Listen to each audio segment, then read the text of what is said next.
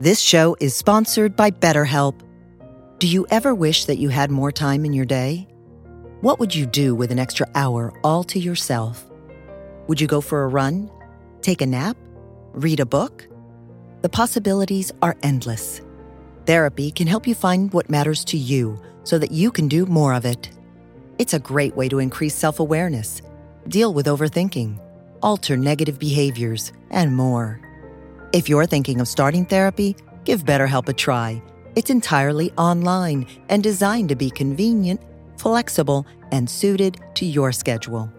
Learn to make time for what makes you happy with BetterHelp. Visit BetterHelp.com/heartwisdom today to get 10% off your first month. That's BetterHelp, HELP.com/heartwisdom.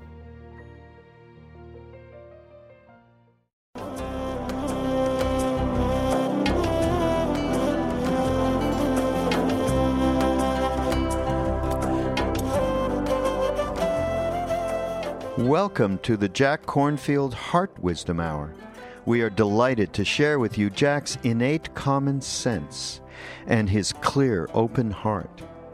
In order to continue presenting these podcasts, we need your support. Please go to mindpodnetwork.com/Jack and you can donate there, or you can go through our Amazon or Audible affiliate links, and that's another great way to support the podcast. Thank you for your generous attention. And so along with these benefits and the teachings in New York and the Peace Walk and so forth, I also did some teaching with a colleague and friend, Mark Epstein, who's a psychiatrist in New York, trained Harvard Medical School, and written a number of wonderful books on Eastern Western psychology, a good friend. And we had 600 healers, mostly, and therapists that we taught for a weekend these trainings of mindfulness and compassion and modern neuroscience, how to work with it. And Mark told a beautiful story that comes from the Buddhist texts. It's the account of a woman named Patachara. And Patachara had terrible tragedy befall her family, where her children and her husband were killed, and the family that she thought she was related to wouldn't help her, and she was just in enormous grief. And someone said, well, there's this great teacher over here named the Buddha, you should maybe go see him. Perhaps he could help you. And she went to see the Buddha, as the story was told, anyway, completely distraught and weeping and undone, and sat at his feet. And he asked his attendant, Ananda, to take his own cloak, his own robe, and put it around her shoulders so that he could talk to her, because she seemed so undone and so uncentered. And so the cloak of the Buddha was placed around Patachara's shoulders. And then he sat with her, breathed with her for a time, and then talked about the impermanence of incarnation and life itself, of how everything and every being that's born has a certain life span and then disappears. And that it's true for all of us. And that this is the nature of life, that we get this gift of being alive, but that it's not forever. And to live wisely is to open our eyes and heart to love well while we have it, but to know that it's not possessible, that it's not ours. And he went on and gave her various teachings and calmed her heart and soothed her mind. And eventually she became not only a nun, but the most famous and recognized of all the women who were meditation masters and teachers at the time of the Buddha. She became a really remarkable sage. But then Mark stopped and he said, what we do as healers, and what we do as therapists, in some way, is to place the cloak of mindfulness and compassion around the people who come to see us. They come with their sorrows or anxiety or depression or fears or, anger, or all the conflict they carry or whatever it is. And when they sit down, we take the Buddha's cloak of mindfulness and compassion and say, here, you can sit with this, and we'll be with you. and you can tell the story, and you can hold this with compassion and mindfulness. And then we wrap it up for them to take home so that they can sit in the morning themselves and take the Buddha's cloak out and wrap themselves in the spirit of compassion and mindfulness, so that it's something that they own rather than that comes from us. And I thought it was a really beautiful image of meditation. And it talks about the healing that's often necessary as a precursor to or woven in to the practice of liberation itself. And so many people who come to classes here or do retreats that I've taught over the last number of decades come for a kind of healing. Sometimes it's physical healing of illness, but sometimes it's anxiety or loss or grief that they carry, or fear or big changes in their life, struggles. And I remember my teacher Ajahn Chah, when we brought him to America in the 70s, and he wandered around one of our retreat centers. Everyone was doing this beautiful, slow walking meditation. And he said, "It kind of looks like a hospital, doesn't it?" And then he would toddle up to people, wander up to them, and look at them and smile and say, "I hope you get well soon." It's really sort of both teasing and then very sweet at the same time. But a big part of what certain people experience in their meditation when they come is the necessary healing of trauma that we carry as human beings. And at least in my clinical training as a psychologist 30 more years ago, there really wasn't a lot of good, intelligent skill building around how to work with trauma. Even though it seems like obvious in some way, it wasn't there so much. But now there's a lot more. And part of the work of dealing with trauma is to know that you can take, like Patachara, you can take the robe of presence and mindfulness, we'll call it loving awareness or loving attention and compassion, and put it around the trauma and the sorrow that people carry. Because as human beings, we are all vulnerable. Raise your hand if you're not. Look out there, you can have your $8 back. It seems, says the Buddha, that although we thought ourselves permanent, we are not. Although we thought ourselves settled, we are not. Although we thought we would last forever, we will not. That's a little troubling, isn't it? And yet, there's something in it that rings to the place of knowing in us that rings obvious and deeply true. So what trauma is about, in a certain way, is the fact that we are vulnerable. I mean, we're like clams. We can open up and things can come in. We can close up too, but you can't live life as a clam closed up all the time. You have to eat and let water circulate. And as a human being, you have to let yourself be vulnerable in some way or other. You are. And then there comes the death of someone you love, or grief, or a loss of that kind, or suicide, or the end of a marriage, or there comes illness, or an accident, or surgery, or there comes violence in your life. Sometimes recent, sometimes historical. Sometimes you carry trauma that's pre-verbal, that's really early in your life. Things that happen to you, or the absence of things that happen. Sometimes it's the trauma of abuse. Sometimes it's the collective trauma, where you experience the trauma of racism, or of homophobia, or being denigrated or excluded in some way or another because of some aspect of your life and the craziness of the culture or people around you. And trauma is also layered,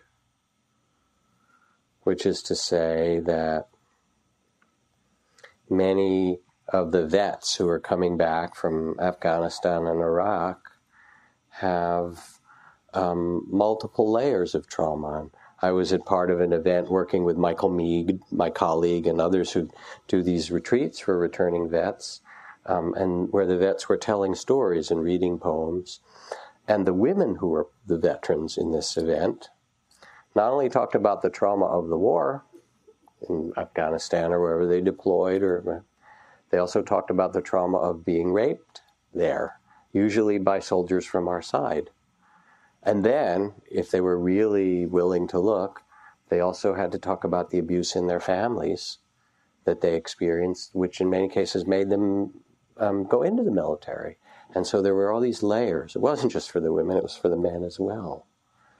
And then we carry the trauma of the world as well. We see the images on TV or read about them, and the injustice and the things that happen to women and children and men in the various circumstances or the environment. Those too can become traumatic for us in different ways.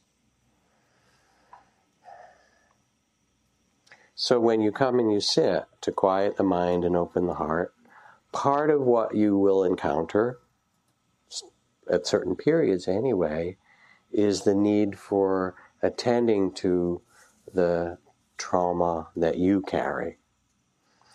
And that attention follows what is called the foundations of mindfulness, the mindfulness of the body, mindfulness of feelings, mindfulness of thoughts, and mindfulness of the dharma, of the relations, of the context and situation. And the biggest question is basically, how do you touch the measure of suffering and the traumas that have been granted to you? Because we will all have them. And can you place the cloak that was placed around Patachara of compassion and mindfulness? Can you meet the trauma with tenderness and courage? Because that's the way it's healed. So let's go a little further, kind of reflecting together.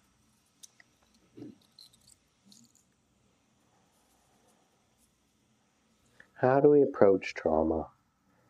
With Patachara's robe, the Buddha's robe, we bring a dignity or nobility, a compassion, an attention. And we first, with the different layers of it, we may often first encounter the trauma that we carry that's unprocessed in the body.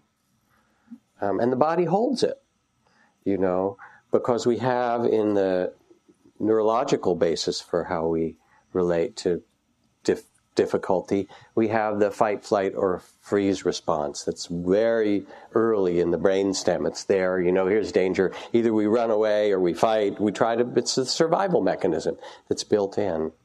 But what happens for us as human beings, for animals, they fight, flight, or freeze, and then they get on with their life. But for us as human beings, that gets activated in us.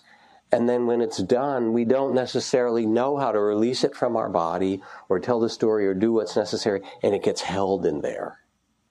And then when the motorcycle backfires there, what's held in our body, because we spent, 3 tours of duty in Afghanistan and there were a lot of incomings, is still wired in the nervous system. And the minute we hear that sound, it all explodes in our mind and our body again. So the body gets triggered by circumstances, and it holds underneath this unfinished fight, flight, or freeze where we were in trauma and we didn't quite know what to do with it, and it doesn't get completed. So, I had, for example, a woman who came on a retreat, and she tried to sit and meditate. She came to a 10-day or whatever the retreat was here, silent, and she was going to learn to meditate. And she came in to see me after a day or two and said, I can't sit. I said, you can't sit? I became curious. Well, why not? She said, every time I sit, I just feel like I can't bear it. And I get up and I have to walk, anything. But I sit and I get kind of panicky. And so instead of thinking there was something that she was doing wrong, I became interested. Oh, well, something's cooking. All right. Do you know what it is? Not sure. Okay, well, why don't you try and sit here? Let's do it together. Put the cloak around us. Be very kind and close your eyes, and we'll sit together and see if you can experience more consciously what's happening. So we sat, and she sat for a minute or two, and then her eyes got wide, and she said, ropes. And I said, oh. And then the story poured out about how 10 years before she had been abducted by this guy that she sort of knew, and the whole kidnapping and this whole thing. And it was still pretty unprocessed, very raw in her. she'd sort of gotten over it in some way, but not really. And every time she sat still, it was as if she was tied up again. That's why she couldn't sit, because her body remembered that. So I said, don't sit. Walk. Can you walk? Yes. All right. So she walked, and she walked morning, noon, and night for days and days. And gradually she walked herself back into her body because she could tolerate being present in her walking. And then she could sit for a few minutes and a few minutes longer. So when you read the classic Buddhist teachings, they say that prior to developing awareness of what's present, of mindfulness, it is helpful to stabilize the mind and body through sila and samadhi. Sila means basically virtue or morality. It's hard to sit and meditate after a day of killing and stealing, basically. So it says you kind of clean up your act a little bit so that when you sit, you reflect before you sit, you realize, all right, I haven't deliberately done terrible things in these last period of time. I've chosen to be compassionate toward myself and others, and that becomes a stability, a protection for you. Okay, now I can sit and face myself. And then the second, sila, is samadhi. And samadhi means a collectedness or stability, which is to say that, especially if you're going to be dealing with healing and trauma, if you don't have some steadiness, you get washed away by the trauma and get re-triggered or re-traumatized. You sit there like that woman with the ropes and you try and sit, and what happens is all the fight, flight, or freeze comes back again and you just experience the suffering of it. And there's some sort of, I call them Stone Age approaches to trauma work, like prolonged exposure, where you have to repeat it over and over and over again until it extinguishes it, quote unquote. But it's really a pretty brutal way to work with trauma. A much wiser way is to find stability first. And you can find it in your body by doing the breath as we did until you quiet down a bit. Or you find it by feeling it in your posture where your feet touch the floor and the buttocks on the cushion and sense connection with the earth. Or you look and see where in your body you feel the greatest sense of safety and stability and presence. And let that begin to be a refuge. Or if you can't find it in your body, then you might be invited by the teacher or the person working for you to say, well, reflect back in your life on a time you felt really safe, even a moment, or a circumstance where you feel held and nurtured. And, when I was up at the lake that my parents used to take me to, there was this tree. I would crawl, out on this branch and look over the lake, and I just felt so held and loved. Or when I was with this person, with my grandmother or grandfather or something, and some image will come, and you'll know what it feels like to be safe, which we all have, almost all. There's unfortunately, a few people that don't quite have that, and that's another story. But you find that stability, and then from that, little by little, you approach the trauma in the body by telling a little of the story or letting a little of the image up and experiencing it with the cloak of mindfulness and compassion. And then, okay, that's enough. Then you go back to your breath or to sitting on the earth or the image of well-being of your grandfather. And you do it a little at a time, and gradually you unwind what's held in the body. Does this make sense to you? So these are skills we need as human beings. Second foundation of mindfulness is feelings. Along with the body stuff, there are emotions. And again, my teacher Ajahn Chah says, if you haven't really wept, you probably have not really started to meditate. And some are the tears of grief that you carry, and some are called the tears of the way, because the heart softens and you feel the injustices of the world, or you feel your kinship with the women or children or men or people in circumstances all around, or the animals that you relate to, and you go, here we are, we have to carry this life with its, marvelous and almost unbearable beauty and its ocean of tears. And what you learn, and modern neuroscience shows this, is that you gradually expand your window of tolerance, they call it. And I know because in my family, emotions were generally not allowed except for the outbursts of paranoia and rage from my father, who was a really angry and abusive person and a wife batterer and all kinds of things. He had a lot of other interesting good qualities, but he was kind of mentally ill along with being brilliant, and he took it out on the people around him. So when he was in the hospital at 65, he was thought he was dying of congestive heart failure, and then at the very end he got a mitral valve replacement, but they weren't sure they could do it. He was so out of it, and his kidneys were failing, and this and that. And I went to see him in the ICU, and it was back in the days when you couldn't stay very long, like 15 minutes in the ICU. And there he was with all the tubes in and so forth. And I thought I wouldn't see him again. And even though he'd been a very difficult father in a lot of ways, I also loved him. He was my dad, and there were things that I appreciated about him as well. Anyway, I thought, well, I may never see him again. And so, sitting next to him, I had to go after my 10 or 15 minutes, and I looked at him and I said, Dad, I just want to let you know I love you. His eyes got a little bit wide. He raised the arm with all the tubes in it up to his nose where he had this breathing thing, and held his nose like it was a bad smell, and shook his head and made this expression like, we don't say shit like that in our family.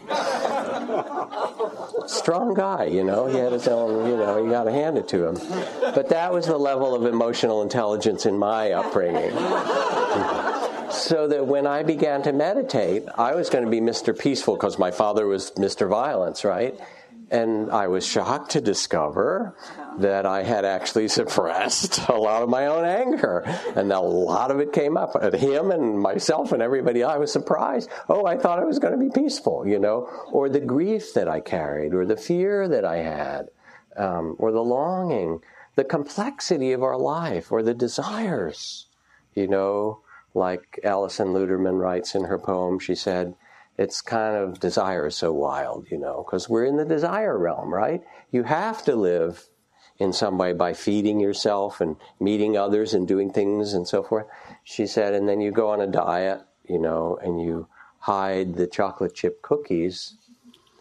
But the problem is that you're the only person in the world who knows where those chocolate chip cookies are hidden, right? And that's kind of like our dilemma with desire. You can't get rid of it because it's part of being human. So you have to find a wise relationship to desire or anger or fear. The point isn't to get rid of emotion, but to understand it. And so with trauma, what I find in working with people is that cloak of Patachara, of the Buddha, of mindfulness and compassion begins to give people the capacity to first recognize what they feel, because a lot of times people don't even know what they're feeling. I'm upset. Well, what is it? And then later they realize, it's so much pain, or so much hurt, or so enraged, although anger is often a part of grief, or so frightened, or whatever. Sometimes people don't even know what they're feeling, as I didn't in my family. And then when you do know what you're feeling, well, it terrifies me. What will I do with this? Nothing. You don't have to do anything with it yet. You have to bear it first. You have to open the window of tolerance so that it's possible to actually be a fully feeling human being. And then you begin to have a choice of which desires to follow, or whether to act on that fear or anger, or just to say, oh, this is the pain that I carry, but I don't have to, repeat that in some way.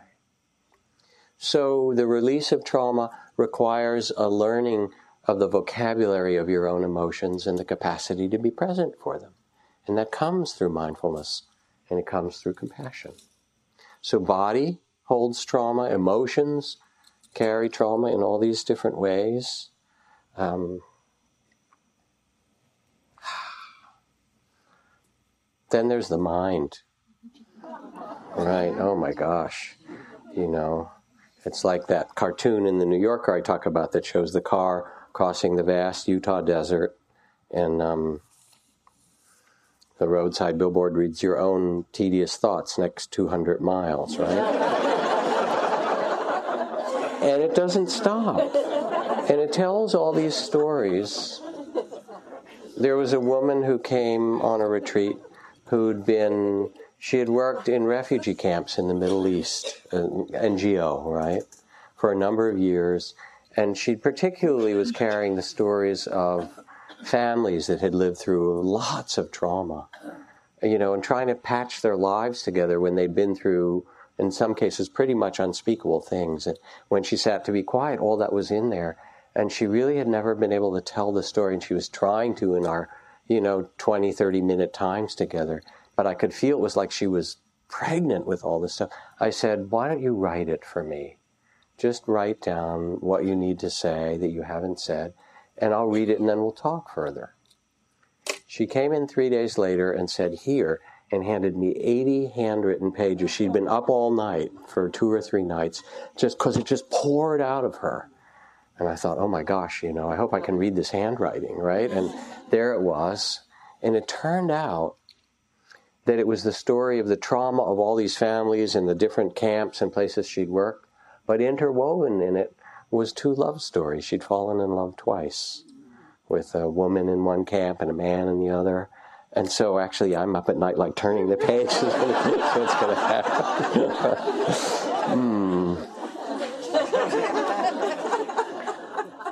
But for trauma, sometimes we need to tell the story. And then when the story is told, it loses its hold on us. Because when we're identified and still carrying it, it's like this happened. Mind creates both samsara and nirvana, says this great Tibetan Lama, Khyentse Rinpoche. Yet there's nothing much to it. It's mostly just thoughts. Once you recognize that thoughts are empty, the mind will no longer have the power to deceive you. So we have these stories, and they need to be told sometimes, and yet in the end, the stories, when they're told, then begin to lose their power. And you realize with trauma work that it's possible to release and tell the story, and that there's a kind of freedom that comes. This is a poem from Ellen Bass. She's a wonderful poet. Book Mules of Love, called Phone Therapy.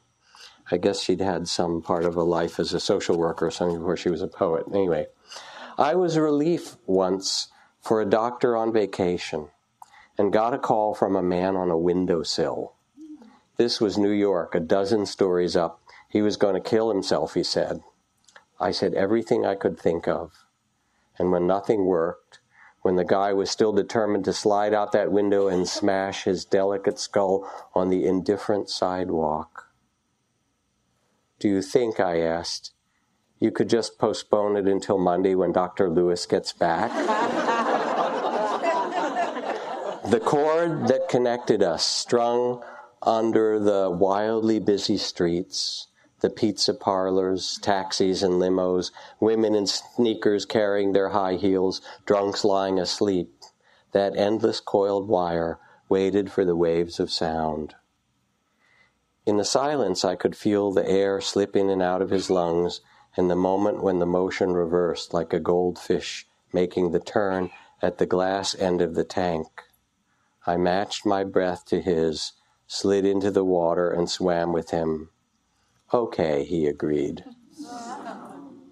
It's a brilliant poem. It really is, because there we are. We're in it. And then she asks this, tries everything. Nothing works. She's this kind of innocent question. Do you think you could just postpone it until Monday, until Dr. Lewis gets back? Okay. And it shows you that we can be in the mind and its craziness, and yet there is a moment when we can step out. And that's the release that trauma asks. And I have a long story that I won't tell all tonight, but in being part of these retreats with vets and so forth, at times, and gang kids, people who've been in the wars, undeclared wars in the streets, people will stand up when we talk in our circles and say, I can't tell you what I saw. The horrors, the things that you can't tell people when you come back because they don't know how to hold it. So you have to carry it like something that burns in your soul. And then they go on and they say, I can't tell you what I did. And that's the place where the real trauma lies, where there is shame and guilt and confusion and grief, And these kids are 18, 19 years old and sent over,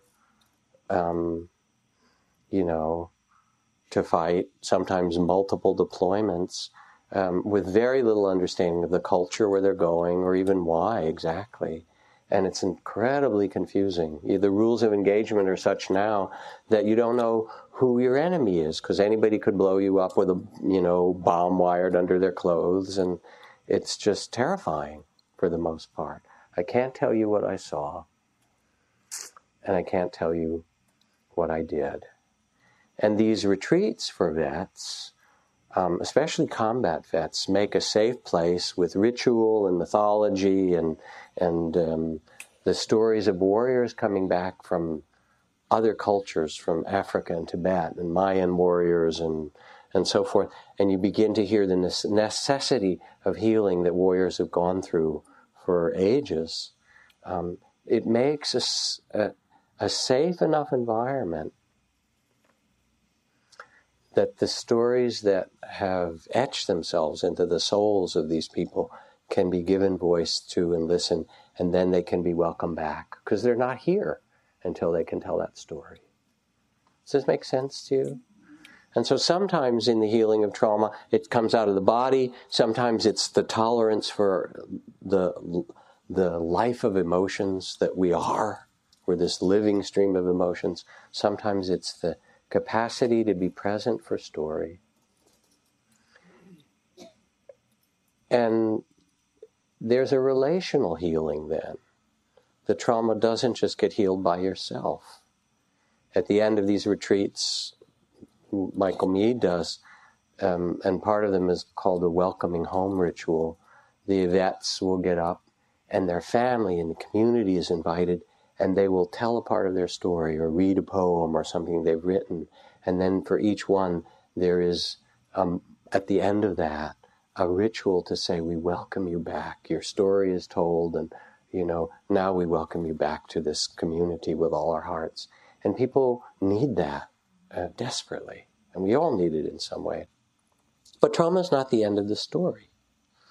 The instructions from the Buddha, where he says, live in joy and love even among those who hate. Live in joy and health even among the afflicted. Live in joy and peace even among the troubled. Look within, be still. Free from fear and confusion and attachment, know the sweet joy of living in the way. And the way is, of course, the way of compassion and presence and mindfulness. So this is an instruction. And what it says is, even though there is suffering, and the Buddha certainly teaches about this, it need not limit you. When Nelson Mandela walks out of 27 years in Robben Island prison, or Aung San Suu Kyi comes, as she was recently, in San Francisco and Washington, New York, to get the Congressional Medal and pick up her Nobel Prize and so forth, after 17 years of house arrest, with such love and dignity and graciousness, Nelson and Aung San Suu Kyi, they can put your body in prison, but no one can imprison your spirit. Gary Snyder, who's this amazing environmentalist and poet, Pulitzer Prize winner, and now turned 84, recently interviewed by one of our teachers, Wes Nisker, saying, Gary, you were one of the founders of the modern environmental movement, and over these years you've done all this stuff, and now you look and see global warming and climate disruption and speciation, the loss of species. What advice do you have to people at this point in time? And the first thing he said was, don't feel guilty. Amazing and beautiful. Don't feel guilty. That's not the way to save the world. That's just a kind of unfortunate, contracted state. He said, if you want to save this world, love it. Do it because you love the otters and the streams and the trees and the worms and the sunlight. Do it out of your love, because that's the only thing that will really save anything. And so this is the instruction from the Buddha to say, yes, there is trauma. Yes, there is suffering. But don't be so loyal to your suffering as to take that to be who you are. It's like when, I like to tell the story of when Ram Dass was asked about, how did he come to be this Hindu teacher with his beads and robes and, chanting Ram Ram and things like that when he was brought up Jewish. Come on. What about your Jewish tradition? And I too was brought up Jewish. Weren't you bar mitzvahed? He was, I was, and so forth. And he's replied, he said, there's a lot of really deep and beautiful things in the Jewish tradition. It wasn't there in my upbringing, but now I know about it. The Kabbalah and the Jewish mystical tradition of the Hasids and all these beautiful practices. He said, so I very deeply respect it. He said, but remember, he said, I'm only Jewish on my parents' side. And it's a very witty remark, but there's also a profound truth in it, because who you are is not limited by your parents or your personal history or the particular, race or orientation or whatever. That's something that has to be honored in you. But who were you? What is that spirit that was born into this incarnation before you got issued this particular body? Who are you really underneath all of that? And in India, when you meet someone, the greeting, you put your hands together and say namaste.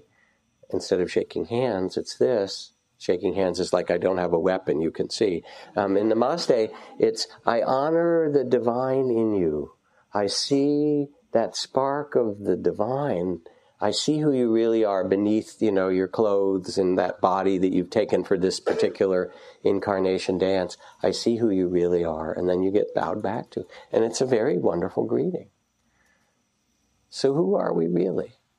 Yes, the Buddhist tradition acknowledges suffering, the first of the Four Noble Truths. There will be physical pain. Anybody not have it?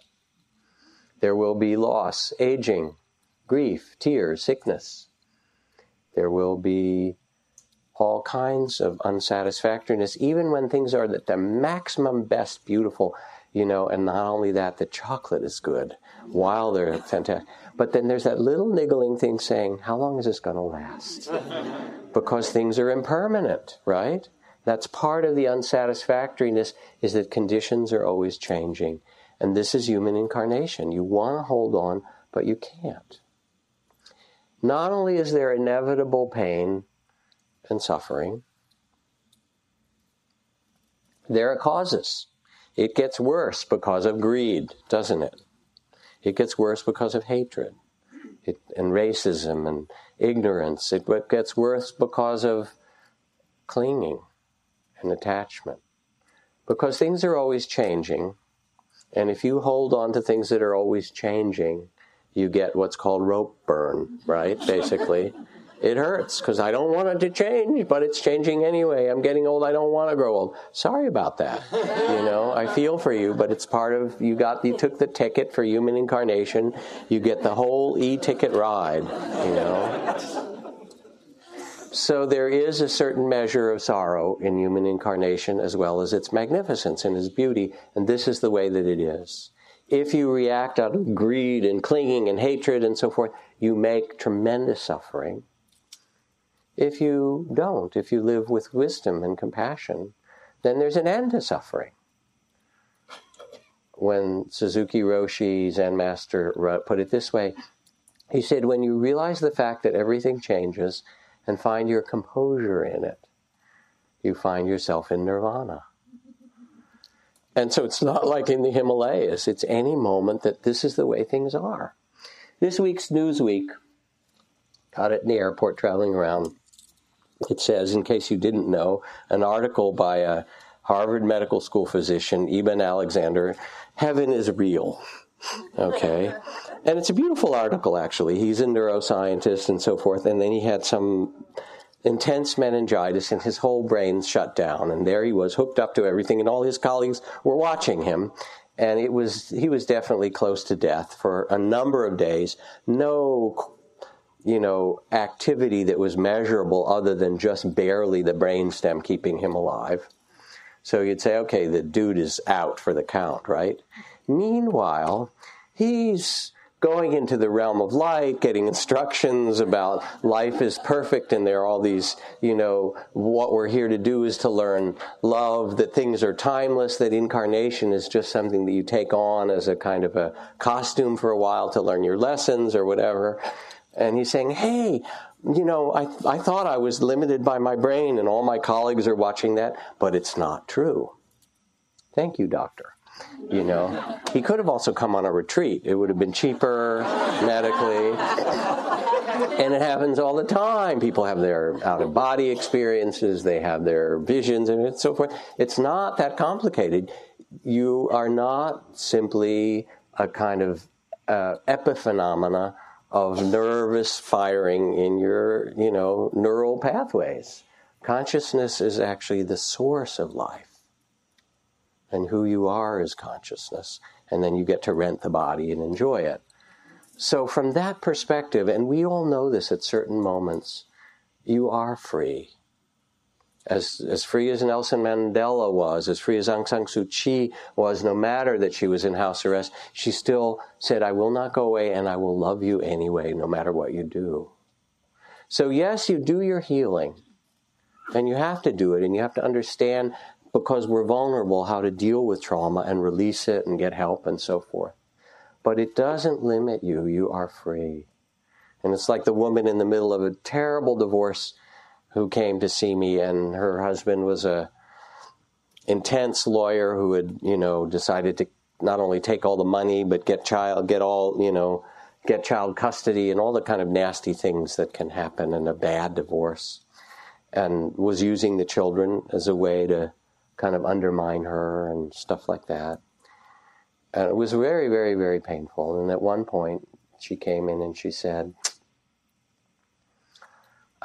yes, this is agonizing. It's so painful. I know I'll survive. I have a livelihood. I'll work. She said, and I will not bequeath a legacy of bitterness to my children. I will not talk about their father badly. I will not live with bitterness in my heart. I will just move through my life with as much graciousness and compassion as I can. You, too, are free. And this is the gift of the teachings of the Buddha point to, of your humanity, that no one can take from you. And it doesn't mean that there's no loss, that there won't be the death of loved ones, or that there won't be divorce, and that sometimes you carry the flame of someone that you loved who died in your heart for the rest of your life. In some way, you carry their spirit and you carry your tears. It doesn't mean it's not going to be difficult. You think it's supposed to be easy. I read this story a few weeks ago, and I like it. I'm going to read it again. Where are we? The violinist Itzhak Perlman, when he was 4 years old, contracted polio. As I did, and I was put in a hospital and paralyzed, but I got better, which was amazing, in 1953, I think. But anyway, he didn't, and he's still, walks with crutches, and so he's still kind of got the limitations of that paralysis of polio, but he became one of the handful of most extraordinary violinists in the world. Anyway, he was doing a performance in New York at Lincoln Center or Carnegie Hall, one of those places, and he was the centerpiece, and there was the orchestra, and he was playing some great violin concerto, Beethoven or whatever it was, and partway through the concerto, there was this loud pop. One of the strings broke, and you could hear it across the hall, the whole concert hall. People wondered, okay, is somebody going to come out and bring him another? He's got his Stradivarius. What can you replace that with? Or take it and stop the orchestra and restring it? Or will he hobble across the stage and get it? He sat still for a moment, closed his eyes, paused, and then he simply signaled for the conductor to begin again. And then he re-entered the concerto, playing with passion and verve and power and love, changing, reconfiguring the piece so that he could play it on 3 strings. And when he finished, apparently there was just silence, and then a standing ovation for what he'd done. And when the ovation was over, he wiped the sweat off his brow and looked out, and he said, quite simply, sometimes it's the artist's task to find out how much music you can still make with what you have left. And it so represents our human condition. You know, we have the limitations of our life. He had his polio, and you have your brokenness and your loss and your longing and your love. You have all of that, as he does. And it's not supposed to be easy. When Katagiri Roshi, the Zen master, was dying of cancer, his children were still, I think, 10 and 12, and his students gathered around and were tending him and caring for him, and the cancer got worse. And one day he called them in, he said, you know, you're all just peering and staring at me. You want to see how the Zen master's going to die. Right?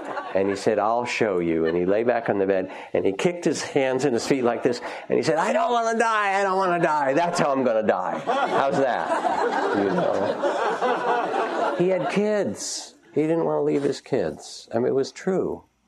He said, there's not some way you're supposed to die. You die the way you die.